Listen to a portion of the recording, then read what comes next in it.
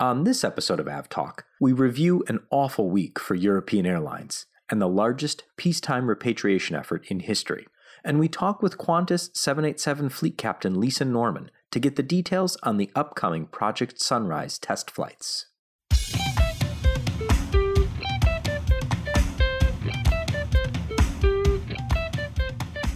Hello and welcome to episode 67 of AvTalk. I am Ian Petchnick here as always with Jason Rabinowitz, and I'm on vacation as of today. How are you doing though? I'm not that good. I am not on vacation. I'm not going on vacation. Oh, but I'm happy that you are. That's right. You used all of your allowed days out of the house a couple weeks ago to go to Roswell. Exactly. Yeah, so, sorry. Visit the aliens and all that fun stuff. So worth it. I thought it was. I thought we had a great time. We sure did. And wait, where are you going? Vacation. I'm going to Vietnam to meet up with a friend of the podcast, Seth Miller, by way of LaGuardia, Detroit, Seoul, and then Hanoi. Then a bunch of stops in Vietnam on Bamboo Airways, Vietjet, Jetstar Pacific, train here or there, and then all the way back to New York via Seattle and Seoul. That sounds like a good trip. Yeah, this is what a true aviation geek or someone who, might not be totally right in the head does when they go on vacation, is they go to a very far away country and fly a bunch of low-cost airlines for fun. You'll get Bamboo Airways, which is, are you going to be on there? What are you flying? Because, they're taking delivery of all sorts, like a hodgepodge right now. Yeah, it's scheduled to be an A321, but in reality, who knows? I'll be happy on any of their aircraft. I think they took delivery of an was it Vietnam A330 recently? Yeah, that's exactly what it was. Yeah, I didn't even see that in the schedule. It's funny, Bamboo is such a new airline. A lot of the apps I use to track my flights, like Flighty Now and TripIt, they don't even know Bamboo Airways exists at this point. So that'll be fun. Good luck. Thank you. If only there were some sort of app that you could use to actually track the aircraft. We'll look into that and talk about it on the next podcast. Yes, we'll put out an RFP for such a thing. Uh-huh. Shall we get to the news at hand? Because such as it is, there's a lot of it. Okay, let's go. Thomas Cook. Oh, boy. Gone. Yeah. XL Airways, zombie. Also, yeah, not quite gone, but not really still flying, totally but there. Not selling tickets. No one really knows why. Pardon my French, El Lazur is gone, and Adria Airways is going. Man, it has been a week. You know that typical gif from the movie Airplane of the guy sniffing glue? Yep. It's been that kind of week. It's been a very, very long week for European airline everything. So from the top, Thomas Cook over this past weekend, the warning bells were starting to go off. The warning bells have been going off for quite some time. Yeah, the writing has been on the wall for Thomas Cook for quite some time, and they were hoping to get a last-minute deal to salvage everything. I think £200 million or euros, I'm not sure which, but unfortunately, that did not happen. Yeah, so there was a refinancing agreement, recapitalization agreement that they had agreed to for £900 million. And then almost to the last minute, the banking partners that they were working with asked for an additional £200 million. And that was just too much. So come Monday at 2 a.m. local time, Thomas Cook UK stopped trading, effectively was stopped everything was dissolved. The airline flights that were in the air continued, and the United Kingdom's Civil Aviation Authority began what they are terming the world's largest peacetime repatriation effort. Yes. So the UK has a particularly odd bankruptcy procedure. Basically, when a company declares bankruptcy, that's all she wrote. That's it. All activities stops. Nothing else goes on. Business comes to a complete close, as opposed to the elsewhere in the world, like the US, almost every airline has been through a reorg or Chapter 11 bankruptcy at some point to get their financials and debt in order, and they keep operating. But in the UK, you declare bankruptcy, that's it, you're done. And it got to the point where it was literally, there was a flight in the middle of were about to begin boarding at JFK. This was the last flight out of North America for Thomas Cook for the day. The bags had been loaded on the plane. There was a gate agent. They were just about to begin boarding, and that's it. Thomas Cook went out of business. No flight for you. Yeah, I mean, even though if it's to the credit of the UKCAA, they got those folks on a plane with, I think, what was it, a 6-hour delay? Yeah, the flight was supposed to take off at 10 p.m. for Thomas Cook, and they ended up taking off at 4 a.m., which is an annoying delay, but no worse than your every now and again Norwegian flight, I guess. So, I mean, all things considered, your airline going out of business, typically you don't get to fly home that day on a plane. So that was really well done by them. In this case, they happened to position an Atlas Air 747-400 already at JFK. I don't know why it took quite so long to get things going, because the aircraft was there for 12 hours ahead of time. But the mere fact that they got out the same day, extremely impressive.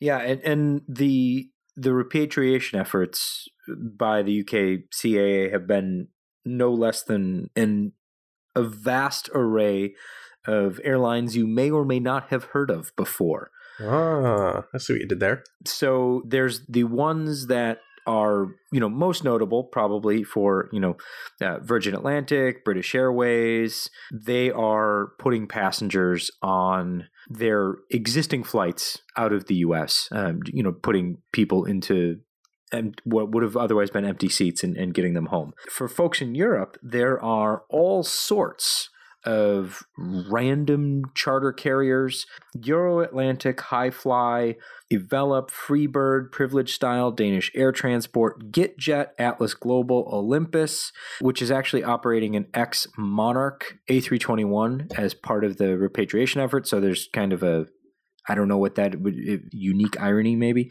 Nouvelle Air, and my personal favorite, Maleth Aero.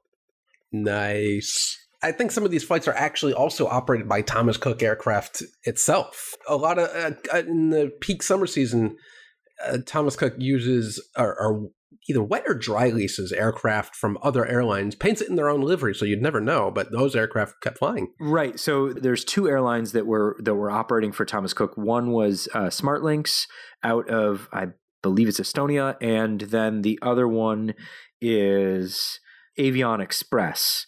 And they are both Thomas Cook liveried aircraft, but they are operated by their respective airlines. And so they've been continuing part of the repatriation efforts.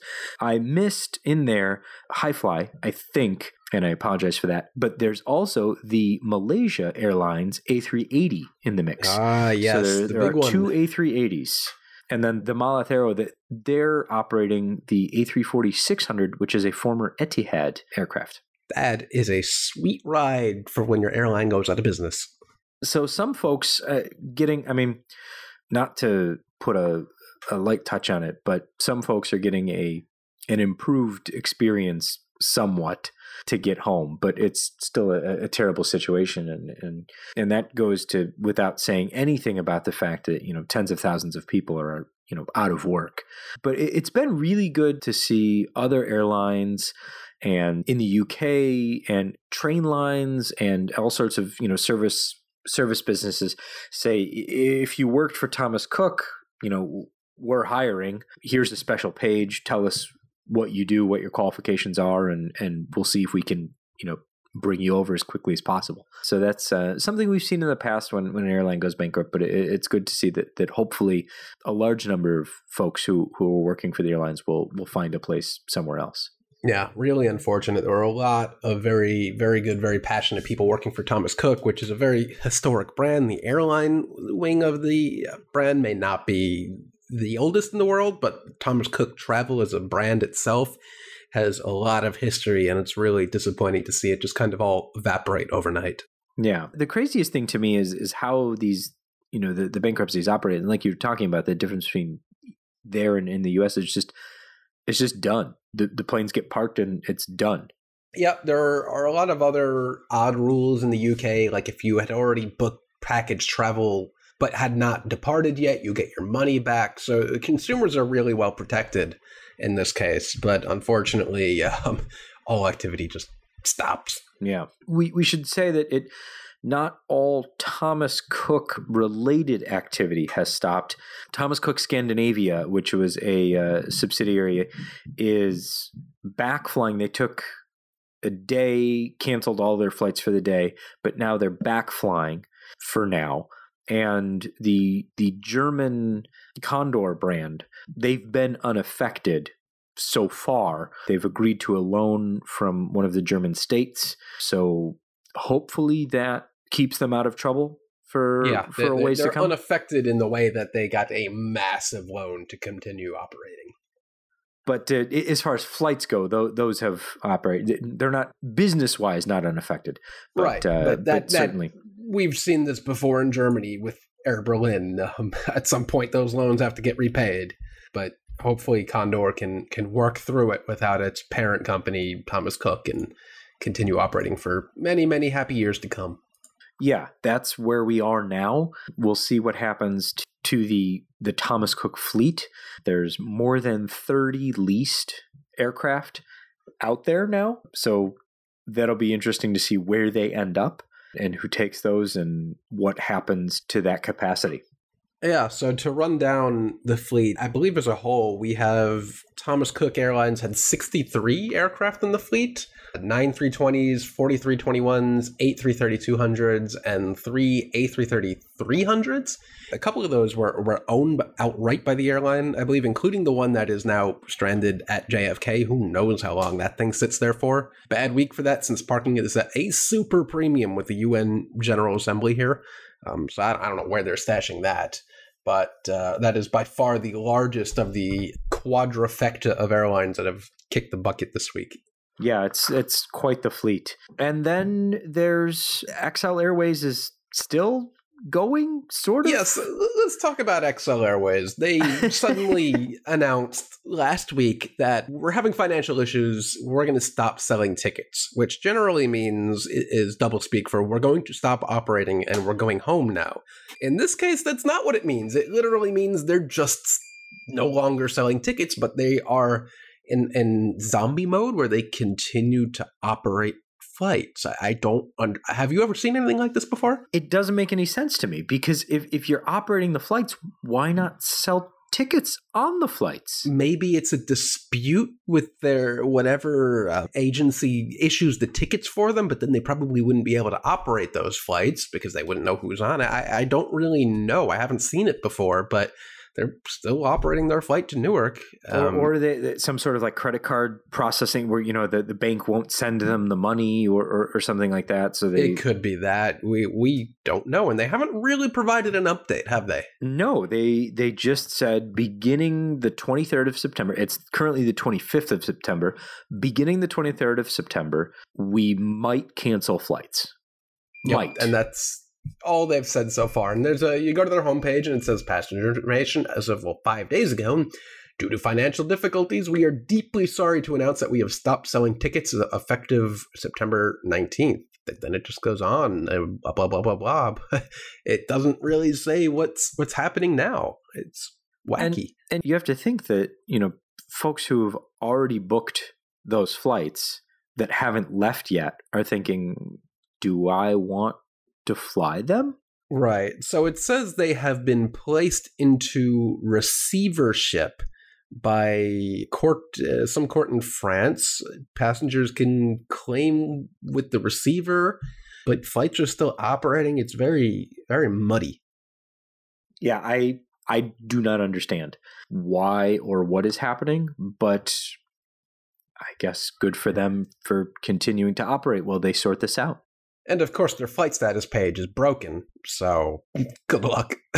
Yeah, the flight status page that you are directed to if you try to find out if your particular flight is canceled doesn't work. Doesn't work. So that's fun. Good luck if you have a flight booked on XL Airways, a very small airline, 4 aircraft in the fleet, 3 A330-200s and a 300, not a huge loss there, and there's an absolute glut of capacity between France and the US, especially New York, which is one of their destinations. Again, unfortunate for any of the employees, but this is just confusing. And confused we shall be. Okay, let's continue. Let's do postmortems on the remaining two airlines. So we have Adria Airways, which is a Star Alliance airline based out of where are they based again? They are so they're based in Eastern. They have bases in Eastern Europe. They have a few bases. They're Slovenian airline, but they also have bases in Albania and Bosnia Herzegovina. So it's the kind of the three places where they send a lot of flights, but they're based out of Slovenia. So not a huge airline. Total fleet we have of 18 3 A319s, 2 CRJ700s, 9 CRJ900s, and 4, what's an SB20? That is the Saab 2000. Oh, that's interesting.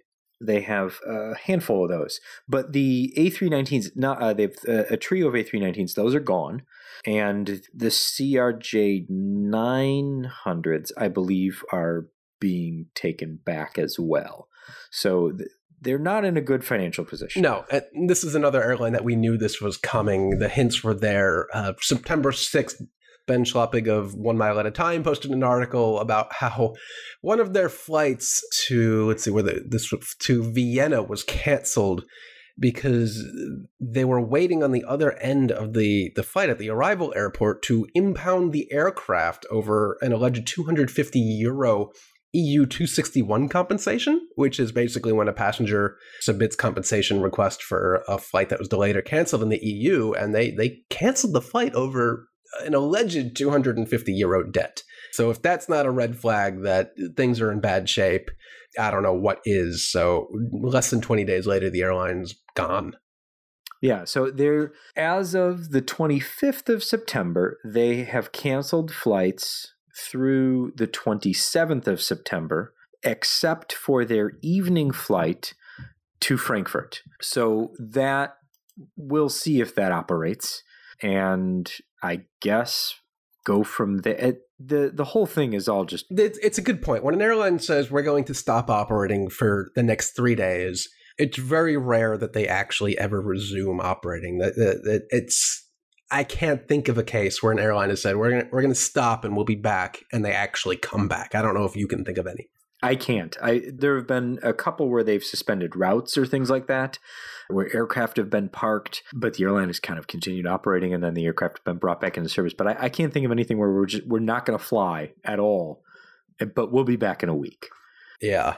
So that is airline number 3 of 4 that is either partially or mostly gone. And who's the last? This is, again, pardon my French, but we have El Azur, woefully mispronouncing that. But it is another French airline that was in trouble for quite some time and succumbed this week to financial pressure. Yeah, not the biggest airline, but even the smaller airlines matter. They had 1 A319, 8 320s, and a pair of 330-200s that were acquired from the downfall of Air Berlin, actually, which is, I don't know, not a good omen, but I don't know where those aircraft will end up now, but hopefully they can find a home with a stable airline. But again, unfortunate to see an airline collapse under the weight of its financial debts. It's been a very rough year. I mean, I guess the question at this point is who's next? Because if things are starting to kind of domino here, is this a period of consolidation? Is this something where these were just independent but kind of co-located in time events? Or is there something going on here that is a bigger trend? I don't have any answers to that right now, but Jason's going to do a whole lot of research while he's on vacation. Oh, totally. And find out next episode. I will say that these airlines are going out of business at a point where fuel is high, but it's half of what it was a few years ago, where it was topping $100 a barrel. Now we're down to, 56, I think? So these airlines survived much worse financial atmospheres, and then suddenly now it's just they're all kind of collapsing under the weight of debt that I don't know where it's coming from, but something's happening these days where operating expenses are just too much for these airlines to handle. Yeah, and now there's a good bit of capacity coming back into the market, and I guess one of the questions that I will pose to you is, does this help with the still grounded 737 MAXs? I would say almost certainly, since most of these aircraft were leased. I'm assuming they will be quickly pressed into service somewhere. I don't know who will operate them. It's probably happy days for Hi-Fly, but I can't imagine they'll sit around all too long. They'll end up finding at least temporary homes at airlines. Like I think I showed you the picture the other day of the Allegiant A320s that were either partially or mostly painted in Allegiant livery, but were actually operating for Kuwait in a hybrid partial livery because their A320neos were delayed. I would not be shocked if we see the Thomas Cook fleet doing the same very soon. Yeah, I mean, at some point, a few of those are going to have kind of like a third and fourth hand livery where they've moved around so quickly that they've never been fully repainted. And so you're just going to end up with, it's going to look like just some sort of weird Frankenplane or something like that, as they quickly slap the titles on it and just say, okay, start flying. Well, hopefully none of the 5 airlines I'm flying on in the next 2 weeks follow the same fate. I don't think they will, but we'll see. Shall we take a quick break and come back for a fascinating conversation with Captain Lisa Norman, who is the Qantas 787 fleet captain. And we're going to chat about the upcoming Project Sunrise flights that Qantas is about to trial, the 3 that are going to occur beginning in October through December. And she'll be captaining 2 of the flights, and she's also in charge of the preparations and things like that. So we've got a fascinating conversation coming up to talk about flying that long, but also what's going to be happening during the Project Sunrise test flights. So we will be right back with that conversation. Stay with us.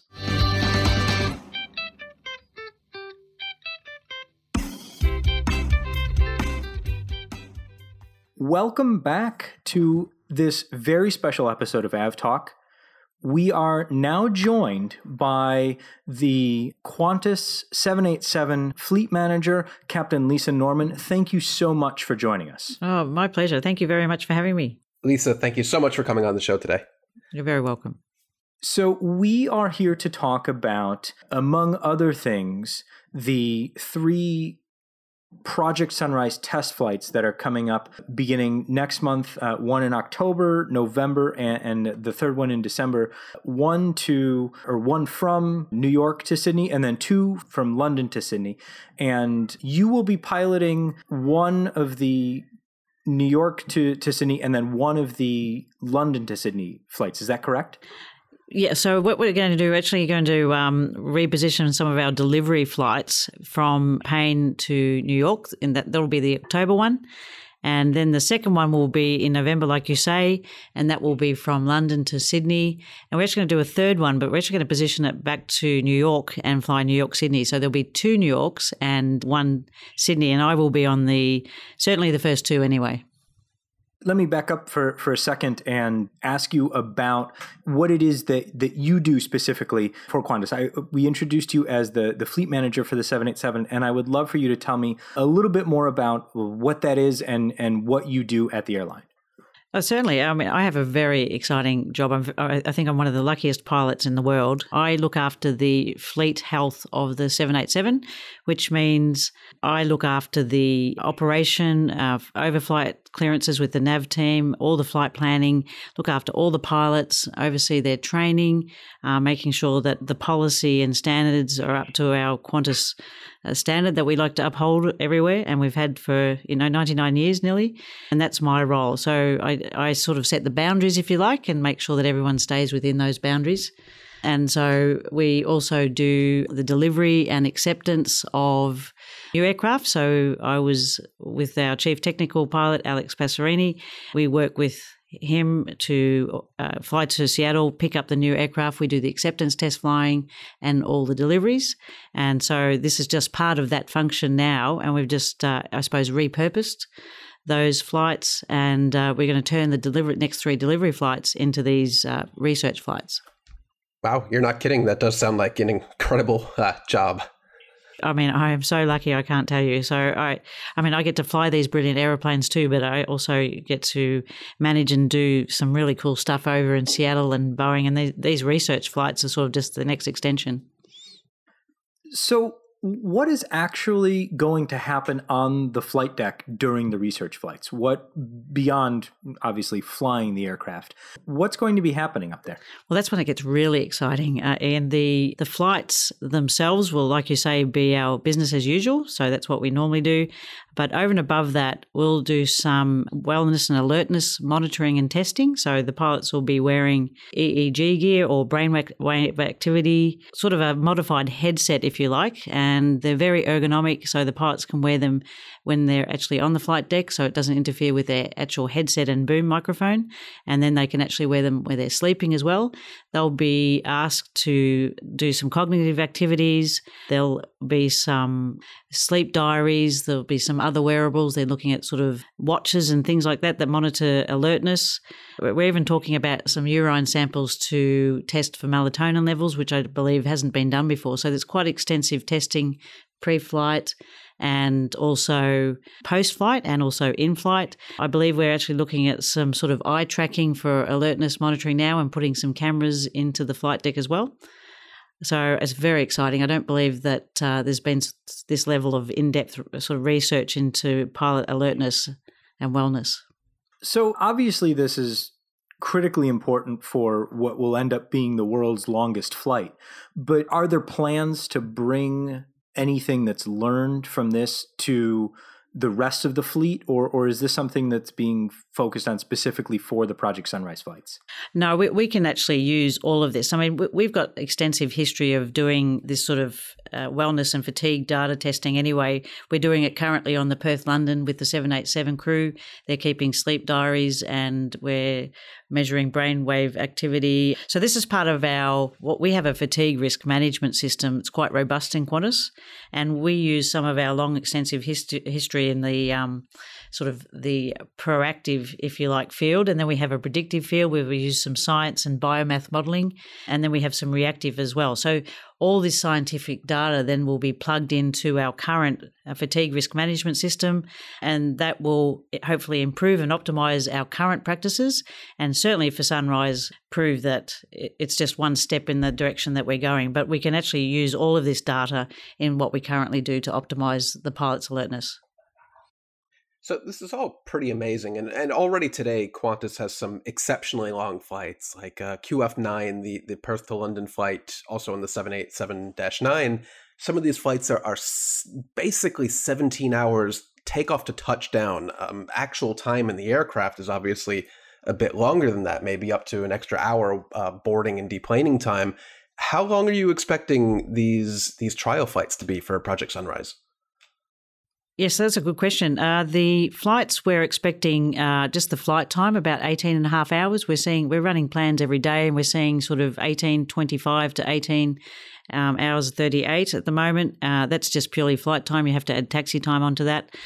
So that's in our northern winter when we do Perth-London, we're seeing those sort of flight times maybe 17:40. This is probably 45 minutes longer. We've been doing Dallas-Sydney for a while now on the 380, and that can get up around 17 and a half hours as well. So the London-Sydney and the New York-Sydney are about the same flight time, even though, there's a difference between the distance. It's just because of the jet streams as we come down from JFK or New York to Sydney, as we get into the southern hemisphere, you start to pick up some jet streams as you get into Australia, and they can be up to 150 knots on the nose. So very, very strong jet stream headwind, and that can add an hour to the flight, even though it's a shorter distance. It's something like 16,200 kilometres, and London-Sydney's 17,800, but ironically, they're about the same flight time.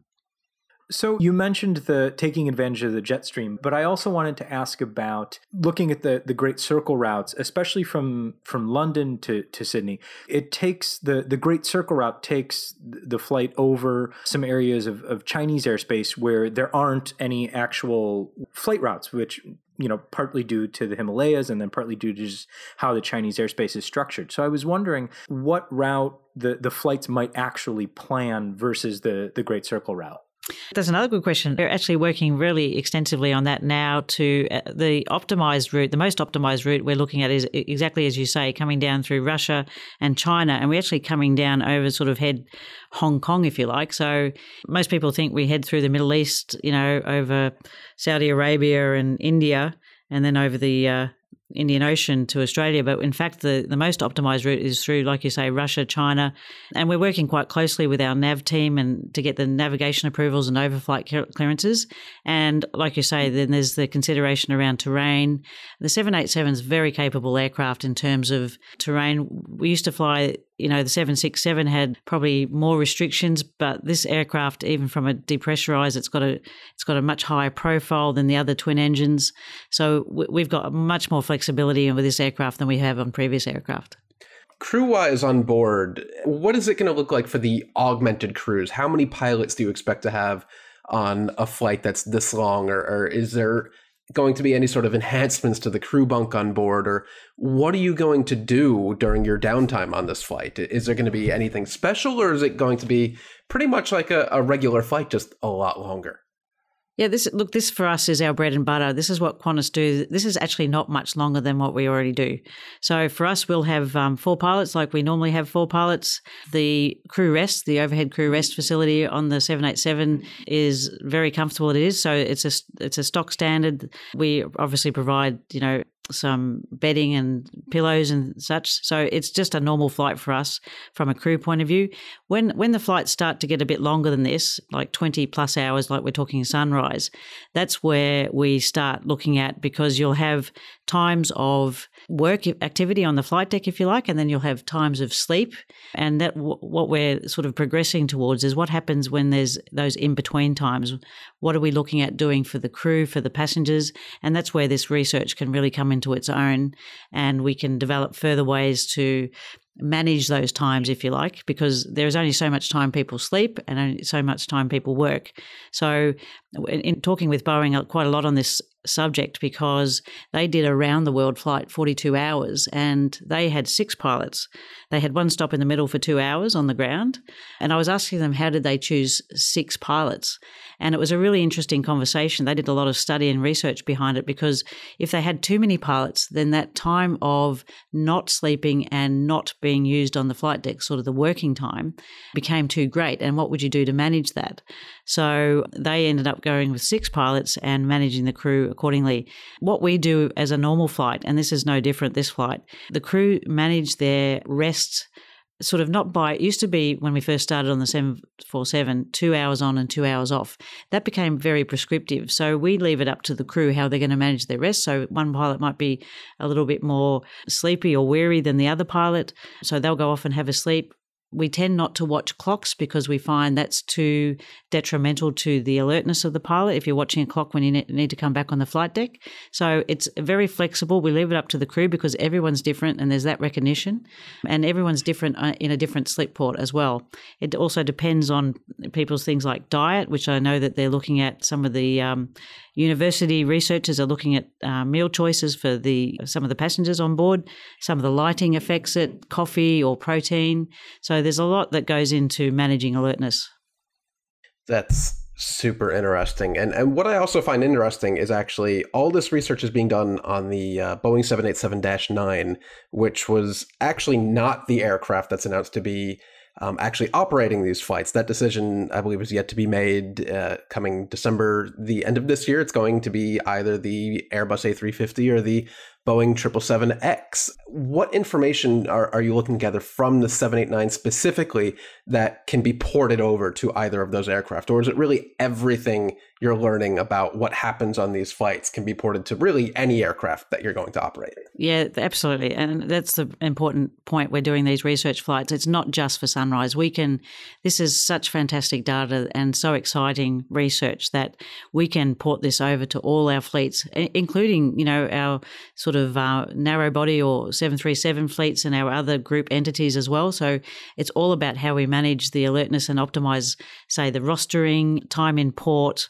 what happens on the aeroplane, food choices, maybe liquid choices when they have their meals, how we organise transport to and from the airport. So yes, you're right. The 787 is not the aircraft that is being evaluated under the Sunrise project.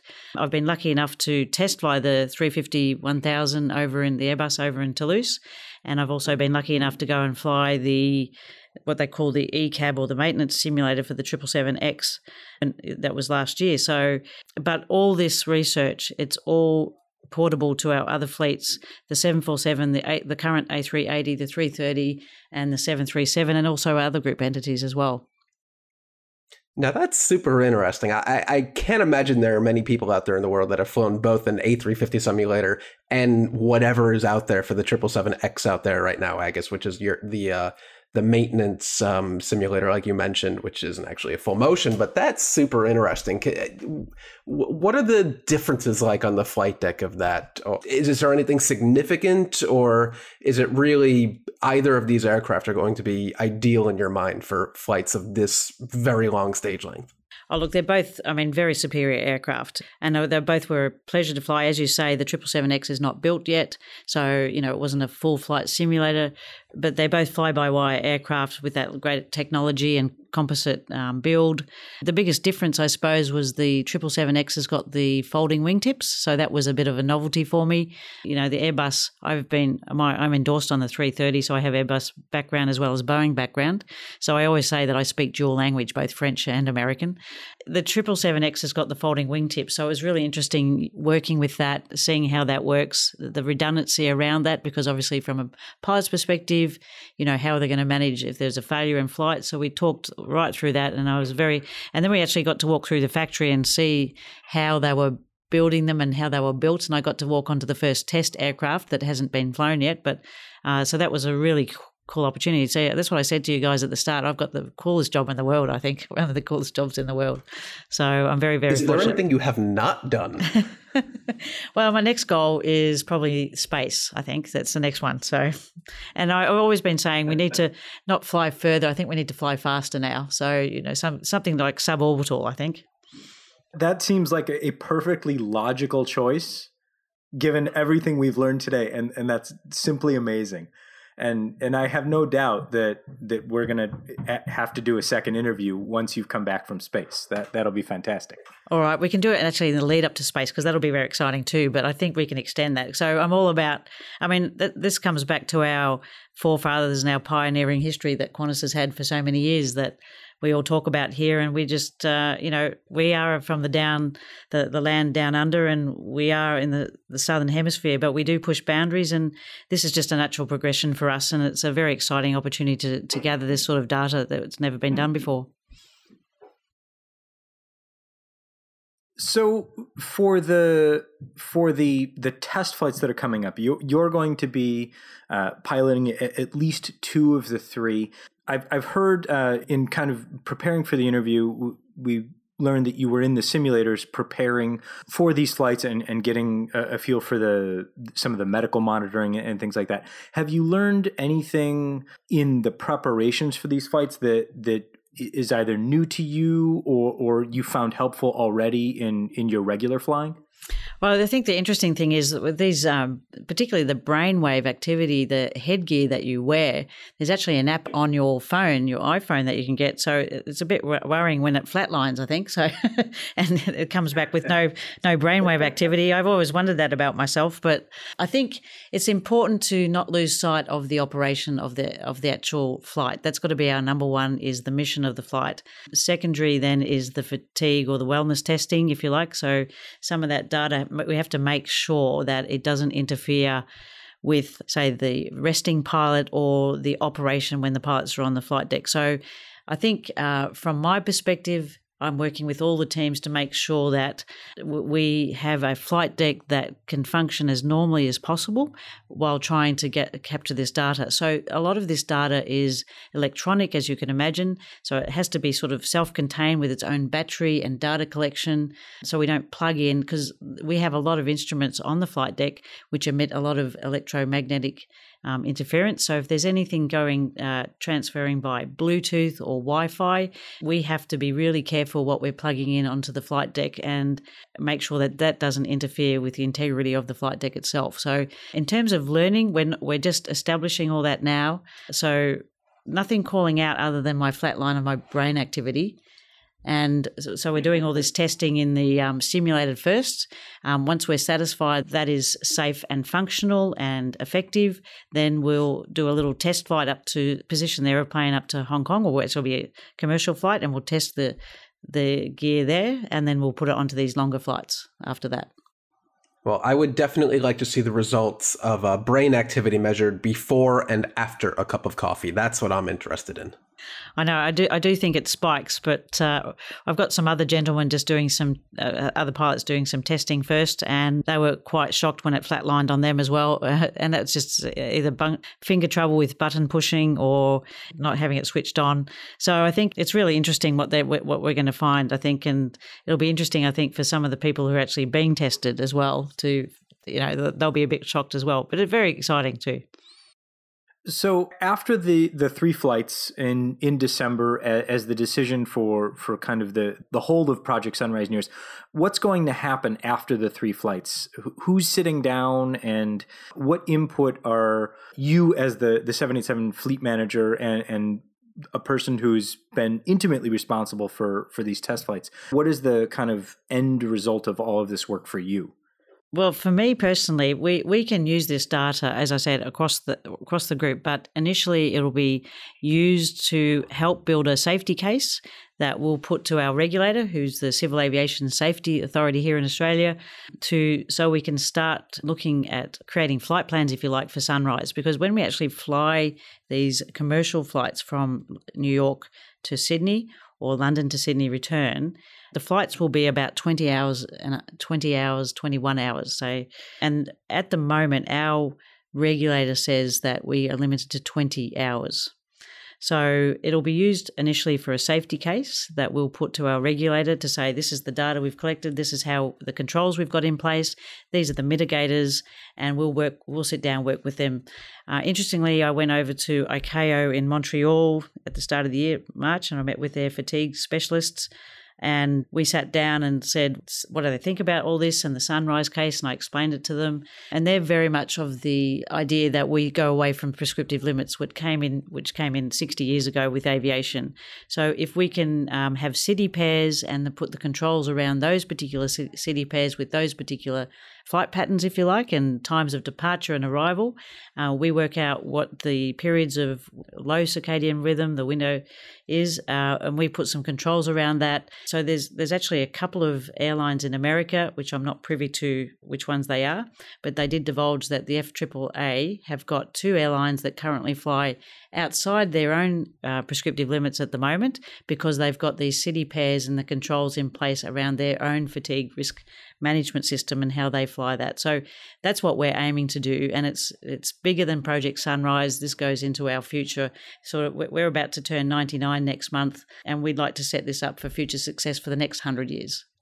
You mentioned the city pairs, and I wanted to ask about that as far as the length of the flight. And we've talked about this on the podcast before when we discussed the longest flights. We talked about it when the Project Sunrise test flights were announced and when Qatar and Emirates were launching their rather long flights, is that you often spend quite a bit of time on the ground, especially at certain airports where, from boarding to takeoff can be 1, maybe 2 hours. How is that considered when dealing with kind of time regulation? Are there different kind of concerns as far as rest and awareness go when you're just kind of sitting there waiting to take off? We're fairly busy in that pre-flight stage. So for us, we're at sort of a very heightened stage of alertness anyway. And some of our briefings we're reviewing, if you like, to make sure that if someone's briefing is too long, you can actually lose people. We want to keep it really succinct. How can we do that better? So we're actually going through a period of review of that at the moment, but that's not just for Sunrise, that's for all flights as well. As I mentioned before, it's not any different than what we do now because, I look at also the transport times from the hotel to the airport, then the actual thoroughfare through the airport, through security, through immigration. That takes time as well. So the whole picture is being looked at. How our pre-flight is it's only an hour, and once we get on board, that's pretty sacrosanct. Is that the word? So we keep the checks and flows in that sequence, I suppose, very free from disruption if we can. We have disruption management techniques. The periods of low is where we really have to manage it. So there's not a lot of downtime for our crew at the airports. If you're waiting in a holding pattern like at Chicago, you can go from seventh aircraft in the sequence to number 70 because there's a storm coming through the field. We have some procedures to help manage that. We have a checklist. You might have to shut down engines for an extended period of time, and the crew have strategies to try and manage that periods of low, if you like, before they ramp up operationally again. Interesting. That was kind of where I was going with that is when you're encountering irregular operations, like there's a storm moving through the airfield or, thinking of JFK where you're dealing with, a long taxi queue out and how you're managing that kind of, I'm ready to go, but wait, now we're not ready to go because the airfield's closed. Yeah, we do that now because we fly into New York now. So on the 787, that's not unusual for us because of the the events that happen or the snow storms that you had coming through just recently and certainly last year. So our crew, you're going through de-icing. You might have to go back to the gate, get some more fuel, and then you go out and de-ice again. And I think one of our crews spent 4 hours and 11 minutes taxiing around JFK at one point. So we are sort of exposed to that because we've been flying to New York for a very long time, just more recently on the 787. Qantas is no stranger to JFK and our terrible, terrible winter operations. I have to say, though, they're very organised, getting through the de-icing machine and equipment. They're very much organised and geared for it. If it happened in Australia, because it would be such a shock, I'm not sure we would be geared for it. But from there, just cancel the flight. Yeah, if we're getting that much snow there, just call it a day. This has been a fascinating look into Project Sunrise test flights and what's about to happen over the next few months. And certainly we'll be following rather closely the actual test flights as well as the results that come out of that as it moves into commercial service. Captain Lisa Norman, the 787 Fleet Manager for Qantas, thank you so much for joining us. Oh, you're very welcome, and it's an absolute pleasure. I'm so thrilled to share my passion with you. So thank you for having me on the podcast today, and I look forward to talking to you again.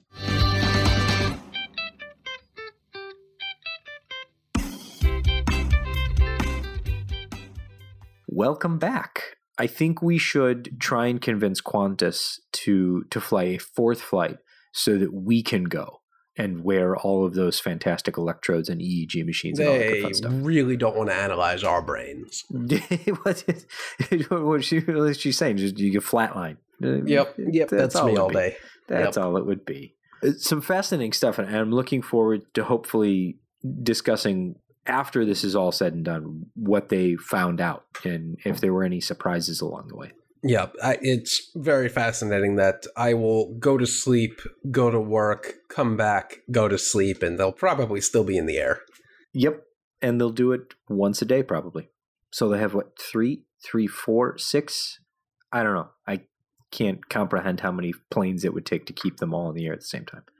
But a handful. So that'll be interesting to see. And we'll know in December, hopefully, which planes will actually be operating the flights.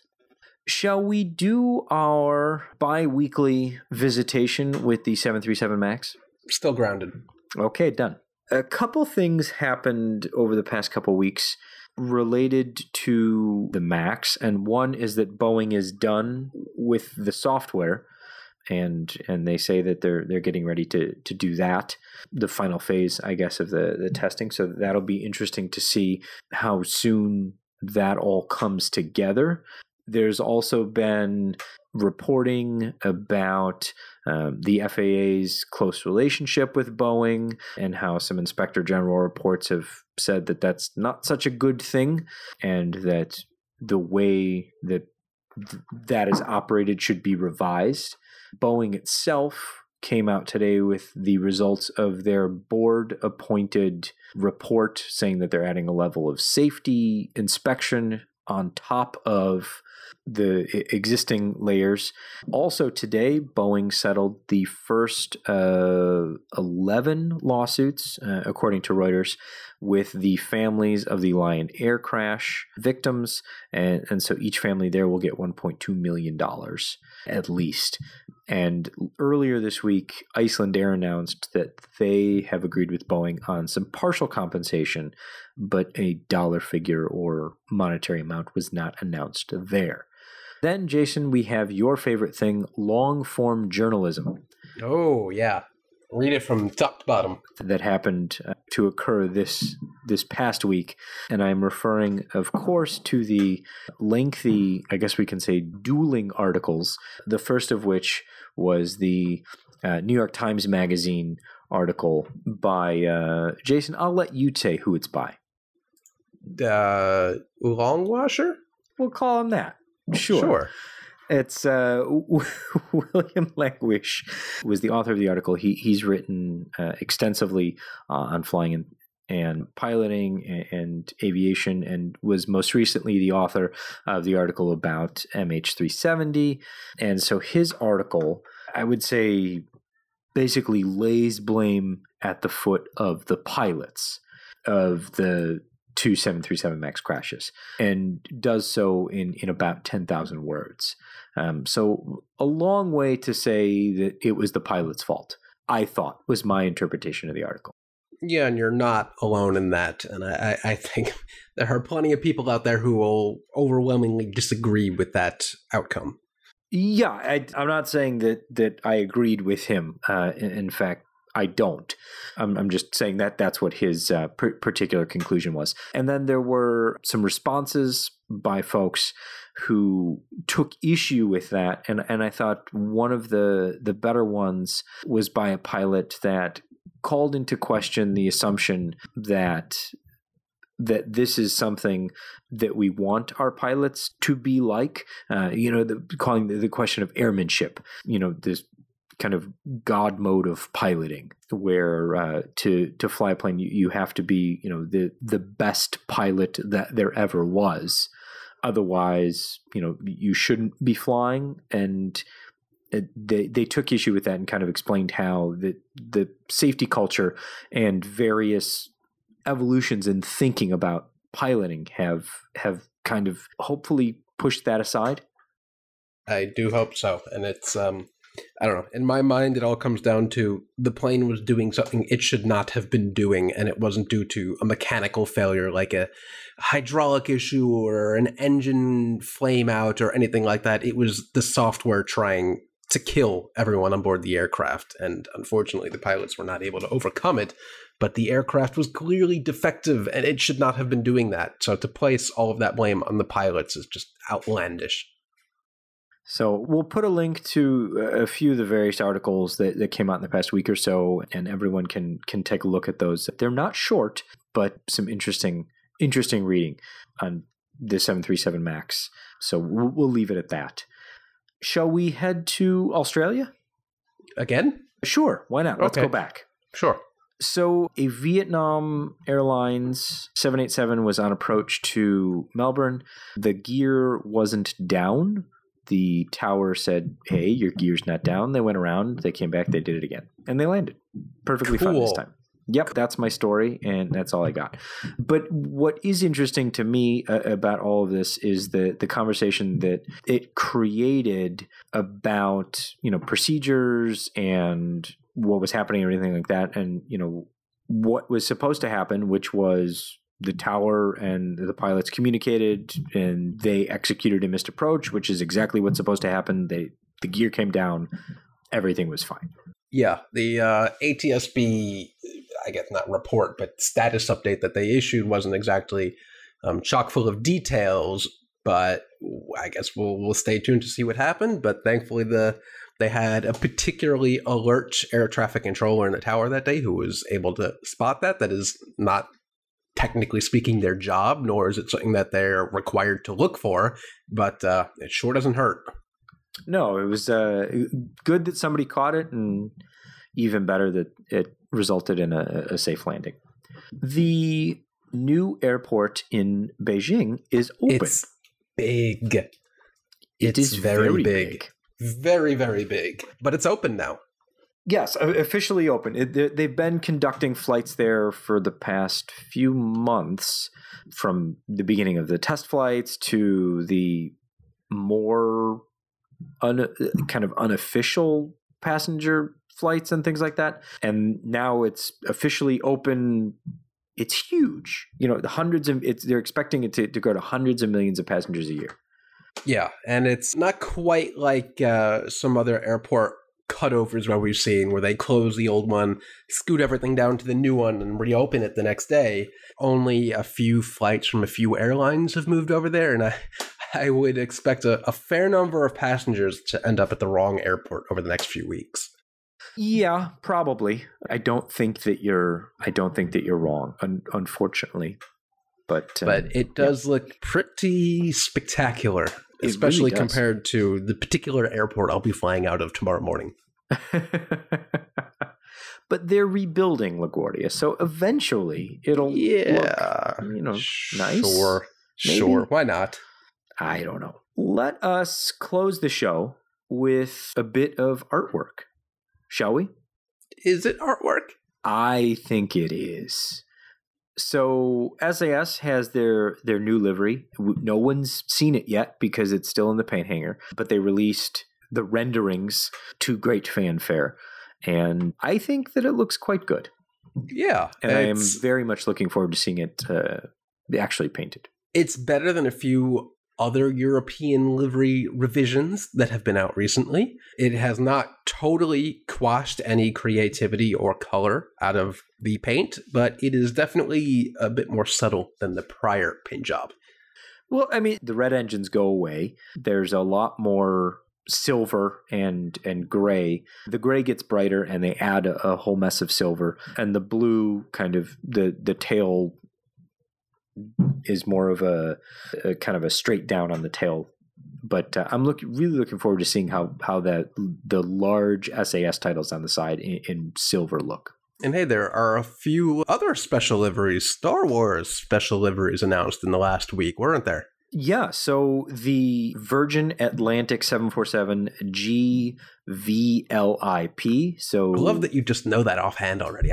This wasn't even in the notes and you knew it. GVLIP. So that is wearing a Star Wars Galaxy's Edge special livery. So it has the notes for Star Wars Galaxy Edge at Disney World in Orlando, Florida, but it also has, and this is the actually very nice part of it, a very, very large Millennium Falcon along the side of the aircraft. So very fun to see that. Always good to see another Star Wars livery.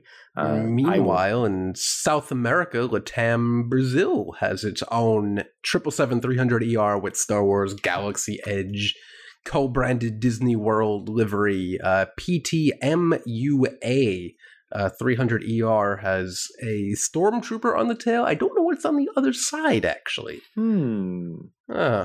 But I don't know what's on the other side. I don't know if we've seen pictures, but I still want to know where United's Star Wars livery is. They promised it like 6 months ago. Oh, yeah. They claimed it was real. There was a model at the Star Wars convention. I even followed up with Corp Comms and asked, is this real or is this just a model? And they said, yep, it's real. It's coming.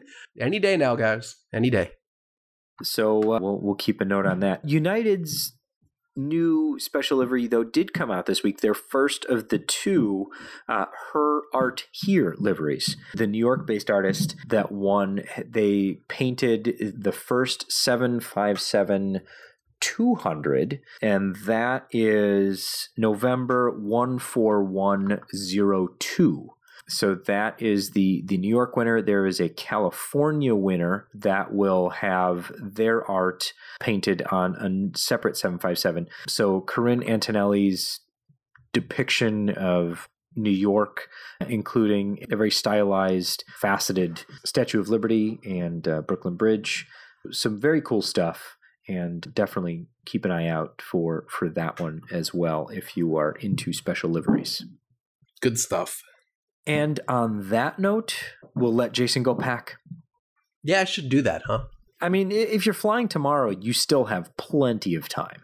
I have like 15 hours before wheels up, so I think I'll make it. If you're not zipping your suitcase and running out the door, then you've packed far too early. And I did get an email from my building management company saying that tomorrow, sometime during the day, beginning at 8 a.m., your power might go out for 5 minutes. So I'm assuming it will be right at 8 a.m. Right as you need it the most. Exactly.